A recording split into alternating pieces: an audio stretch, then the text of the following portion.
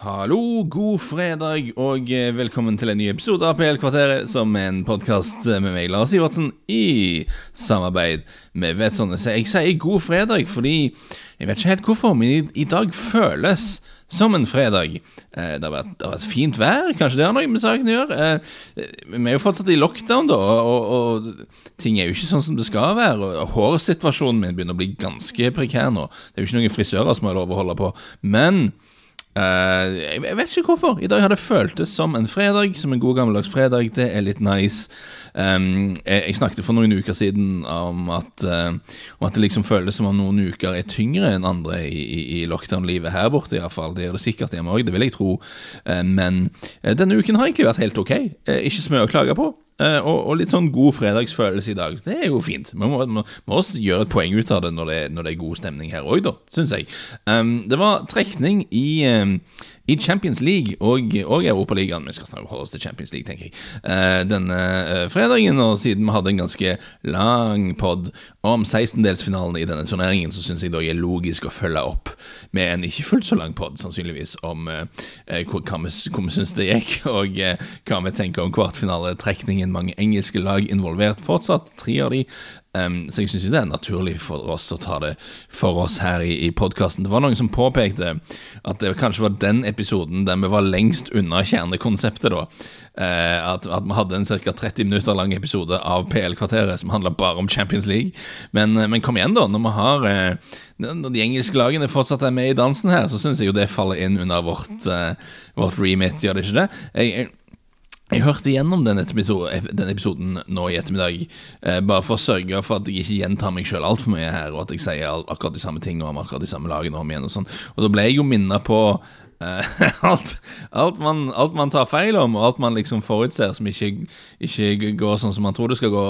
Det er jo en risiko man alltid tar når du prøver å se litt i en krystallkule og gjøre vurderinger og sånne ting, at fotballgudene de er lunefulle, de bryr seg ikke om teoriene våre, av og til tror jeg de velter de bare på hekken, men kanskje verst av alt da, jeg sa faktisk setningen, det ville vært overraskende dersom de skulle overraske om et lag. Det er jo sensasjonelt dårlig setningsoppbygging. Selvfølgelig vil det være over. Per definisjon må det jo være det. Dette er en setning som aldri burde funnet veien til podcasten. Her burde jeg redigert litt mer. Jeg tror jeg var veldig stresset når jeg lagde den podden, for jeg så jo at jeg kalte Zinedine Zidane for Zinedine Zidane, og det høres jo ut som starten på et slags banerim, eller i hvert fall noe som har i et banerim å gjøre. Og det toppet seg da med at jeg sa at jeg var skeptisk til PSG, men tok forbehold om at Kylian Mbappé kunne ha skåret hat-trick innen du hørte på denne episoden. Det må jo være et klassisk ekstremt eksempel i jeg vet ikke hva skal vi kalle det da, ekstremt klarsyn i kombinasjon med total mangel på klarsyn. Litt av begge deler, jeg vet ikke. Ekstremsport er det uansett, men jeg synes jo det er kjekt å se litt på disse trekningene og disse oppgjørene, og ta en liten generell prat om det, og hva tenker vi om dette her, hvor tror vi det skal gå. Og jeg må jo si først og fremst, jeg synes det var en skikkelig kul trekning da. Det er 4 dobbeltoppgjør her som jeg merker jeg gleder meg veldig til å se alle sammen av litt forskjellige årsaker. Vi har sånn som jeg ser det, eller vi har 2 oppgjør sånn som markedet ser det også. Vi har 2 oppgjør med en veldig klar favoritt. Et oppgjør der jeg synes favoritten kanskje er litt klarere på oddsen enn det han kanskje bør være, vi kommer tilbake til det, og et oppgjør som er da omtrent 50-50. Det er utgangspunktet for disse kampene, og det oppgjøret som oddssetterne har satt til en så å si 50-50 er Real Madrid mot Liverpool. Og jeg synes det er naturlig da, det har jeg sikkert sagt før, at å bruke odds som en slags nøytralt forventningsbarometer da, til disse kampene. Jeg synes odds er greit å ha det sier litt om hvor ståa er, og hva vi tror kommer til å skje, og hva forventningene er. Og Betsson har i hvert fall satt det til 2 i odds at Real Madrid skal gå videre, og 1,85 i odds på at Liverpool skal gå videre, står det til nå. Og det viser jo at det er ganske tett. 2 blank versus 1,85. Det er ganske tett. Og det som gjør det litt vanskelig å vurdere denne kampen nå, synes jeg, er at Liverpool så jo ut som et helt annet lag egentlig i kampene mot RB Leipzig enn det de gjorde i en del av kampene i Premier League i det siste. Og du får et spørsmål som du må stille deg selv om hvilken av disse versjonene av Liverpool vi stoler på egentlig, og hva vi tror liksom reelt. Det virker nesten litt som om det å kunne fly til Budapest og spille mot Leipzig og bare ta pause for alt som skjer i Premier League og tap og negativitet og sånne ting, og bare komme seg bort ifra alt dette her, kanskje var litt bra da. Det var litt sånn Liverpool-versjonen av å dra på hytter. De måtte fortsatt jobbe litt, men de kunne i hvert fall jobbe fra hytter og chille litt der. En mulighet som må vurderes da, jo at RB Leipzig kanskje ikke så gode som jeg tror, eller som jeg tror, og at de i hvert fall ikke klarte å omstille seg fra å spille i Bundesliga og den litt åpne, litt kaotiske fotballen der, og til å spille kanskje med litt mer kontroll og være litt mer presise, som du må være i disse store kampene i Champions League, mot en motstander som ikke nødvendigvis gir deg 3-4-5 sjanser minst i løpet av en kamp, uansett hva du gjør, så lenge du presser litt og springer på dem. Altså, jeg veldig glad i Bundesliga. Jeg ser litt av alle de 5 store ligaene for å ha litt oversikt. Det synes jeg må gjøre sånn jobbmessig, men når det bare liksom for gøy, så tror jeg utenfor Premier League så det nok Bundesliga av de andre ligaene jeg heller mest mot, og som jeg koser meg mest med. Pleide å være Italia, men heller litt mot Bundesliga om dagen. Men så det ikke noe sånn disrespect her, men det noe en kjensgjerning at det blir gjort utrolig mye rart defensivt i den divisjonen i veldig mange kamper. Kanskje det derfor de så artige å se på, veldig mange av de da. Og jeg synes det var veldig generelt at Leipzig var veldig slurvet egentlig i disse kampene, og gjorde det liksom litt for lett for Liverpool å stoppe dem. Uansett sidespor, det har kanskje litt å gjøre at Fabinho var tilbake på midten, sånn at forsvaret får mer beskyttelse. Det var nok en faktor her. Og sånn, Kabak blir nok mer og mer bekvem i trøya for hver kamp han spiller, skulle en jo tro. Kanskje det et sånn tegn bare, ikke at det noe sånn schizofren og merkelig oppførsel fra Liverpool, men at de bare gradvis på vei til å bli bedre. Det kan nok være. Men i hvert fall usikkerhet rundt Liverpool på den ene siden, men også da usikkerhet rundt Real Madrid på den andre siden. De har klart å karre seg opp i tetstriden i Spania, nå bare 6 poeng bak Atletico Madrid, som vakler litt akkurat nå. Men det liksom ikke mange kamper Real Madrid har spilt i løpet av denne sesongen, enten som jeg har sett selv, eller som jeg har lest kamprapporter fra, der du liksom føler at wow, nå de gode her, nå faller alt på plass. Det har ikke skjedd så ofte det. Du har fortsatt en kjerne av et lag der som har vært der i evigheter med Toni Kroos og Luka Modric og Karim Benzema, Sergio Ramos. Altså, dette klassespillere, herregud. Det kanonbra fotballspillere. Men som jeg tror jeg nevnte litt i forrige podd, så har du liksom, vi går litt og venter på et generasjonsskifte i dette laget her, på at folk som Vinicius, Asensio, Rodrigo, altså Martin Ødegaard for den saks skyld, for han gikk ut på lån, skal ta steg opp da, virkelig bli toneangivende bærebjelker på dette laget.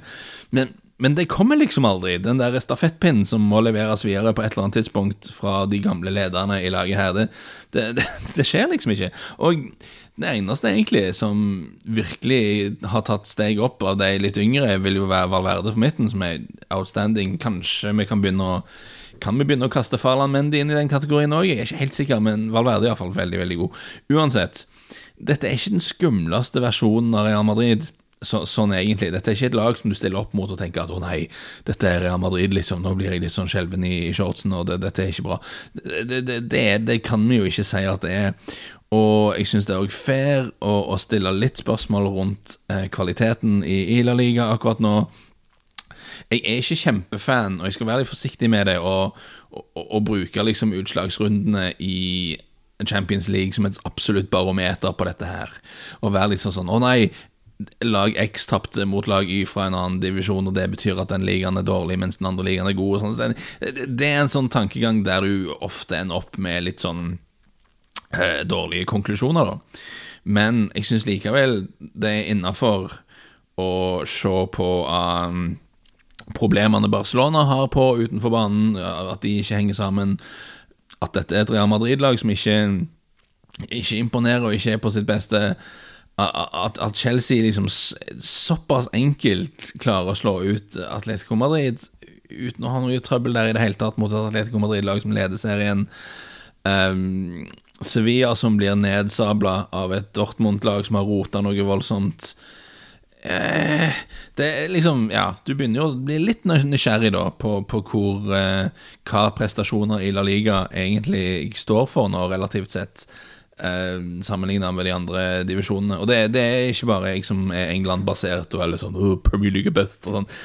Dette noe som blir diskutert mye i Spania. Og akkurat nå litt sånn sjelgranskning på gang der. Det føles liksom som det flere lag som liksom litt i overgangs transformational faser da.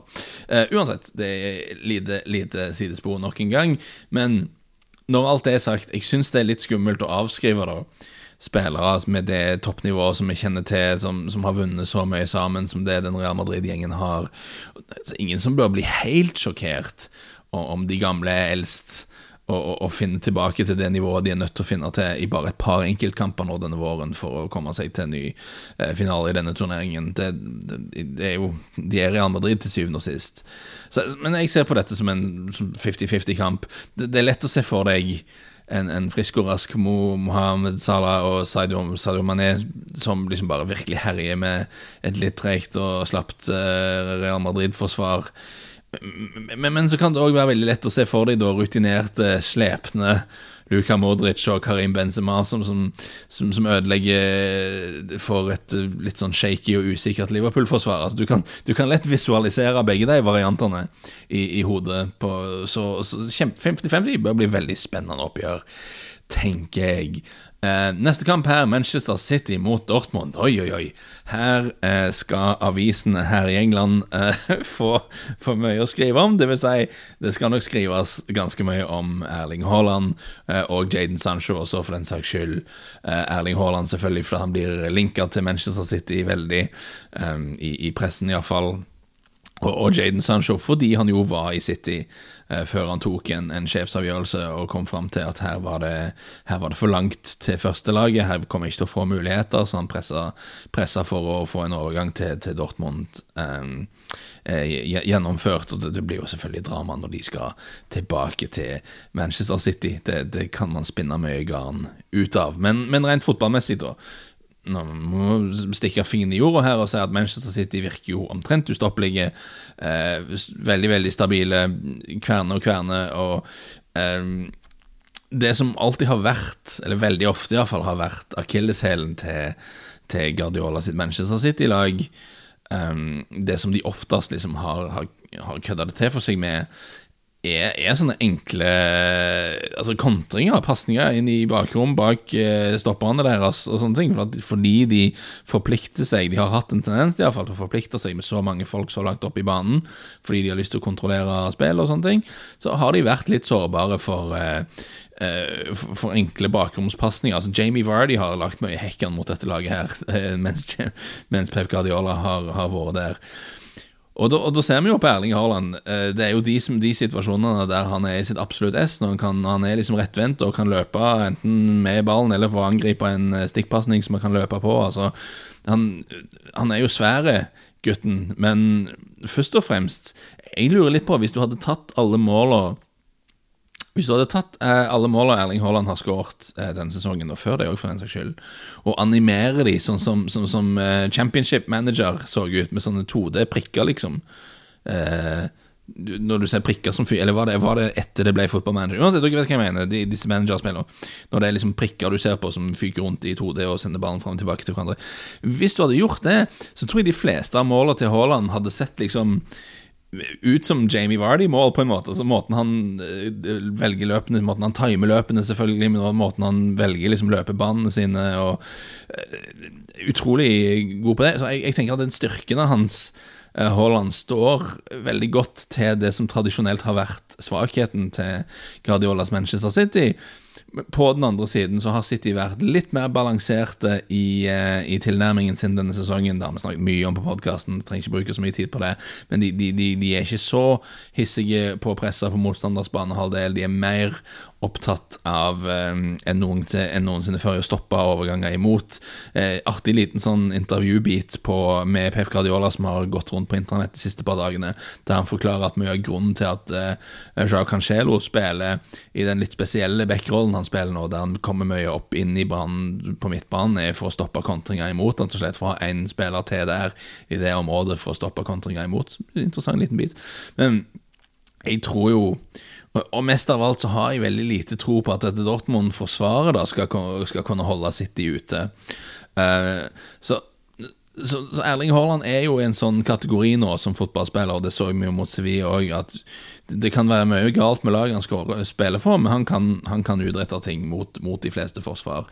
De stopperne til Sevilla jo veldig gode midtstoppere, Diego Carlos og Jules Koundé, det midtstoppere som toppklubber I hele verden har lyst til å hente fra Sevilla. Men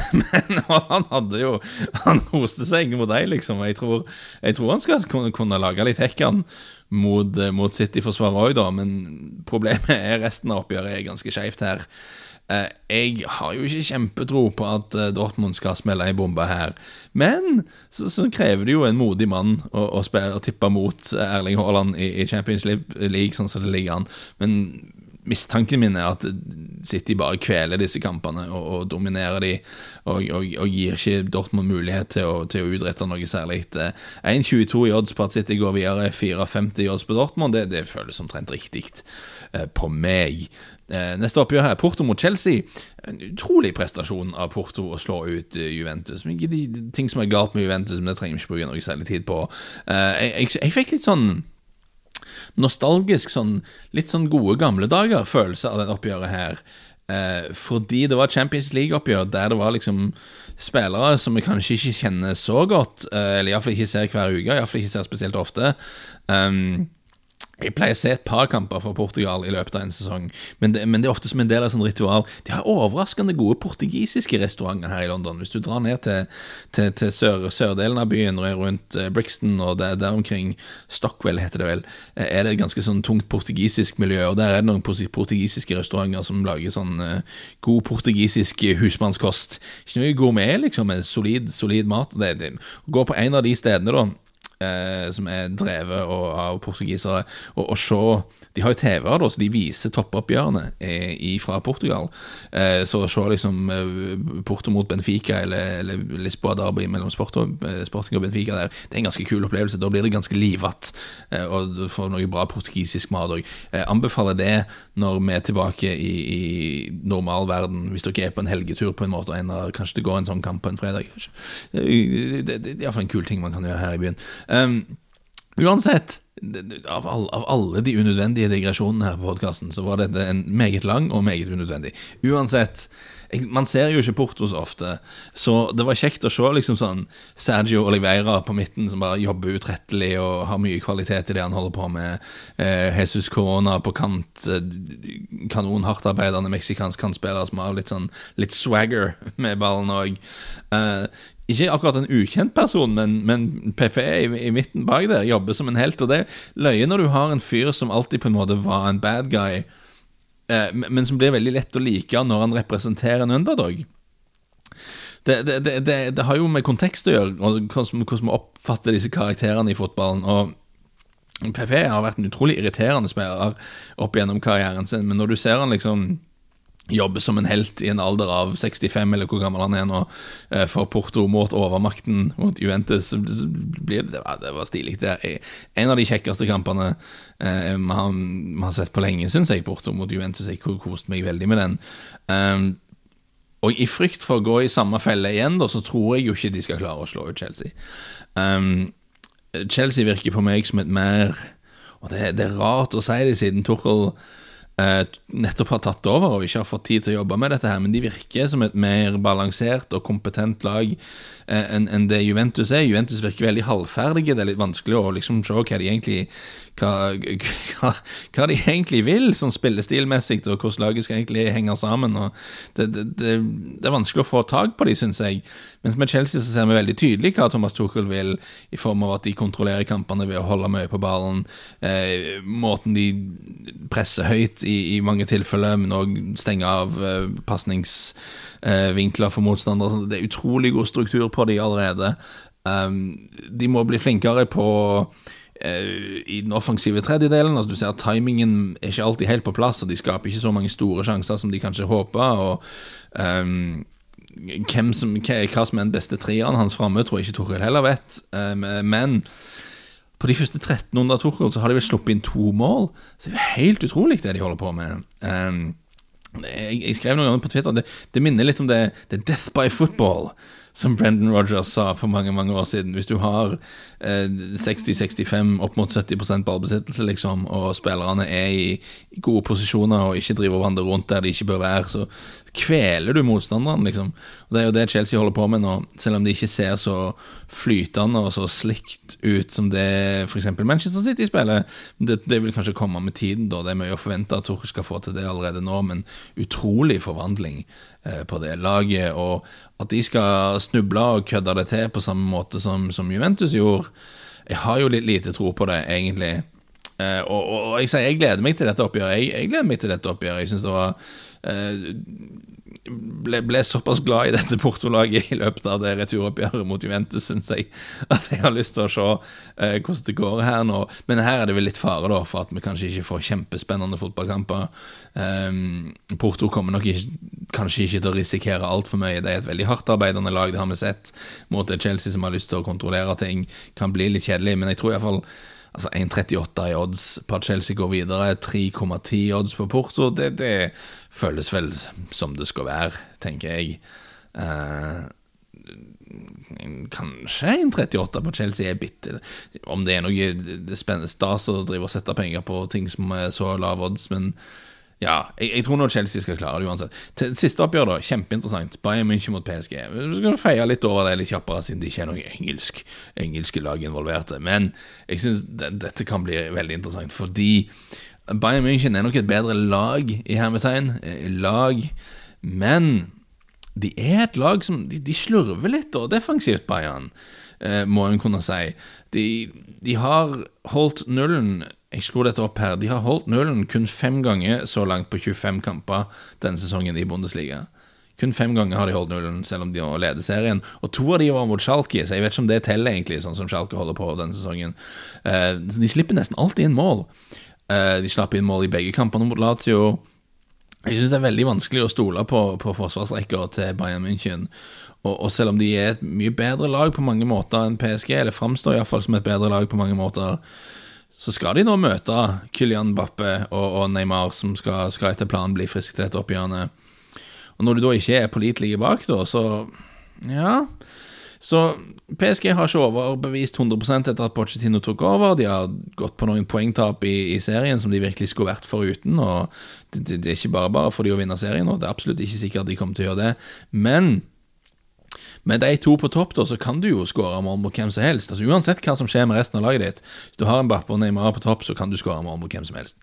Og det man kan si om Bayern er kanskje dette med at de slurver såpass mye defensivt og slipper inn mål i øst og vest. Det kan ha noe å gjøre med konsentrasjon. Og det er klart at hvis du har skåret 3, 4, 5 mål mot en sånn håpløs motstander i Bundesliga, så slapper du av litt og slipper inn et mål og 2, så det er ikke noen krise. Så kanskje de liksom tar seg litt sammen i Champions League-kampene, kanskje. Men jeg tror kanskje også det ligger noe i dette med at de liker å presse superhøyt, og når han sier flikt, de skal være helt der oppe med høy linje og presse og alt dette her, og som vi har snakket om mange ganger på denne podcasten, jeg tror det er litt vanskelig å spille sånn denne sesongen.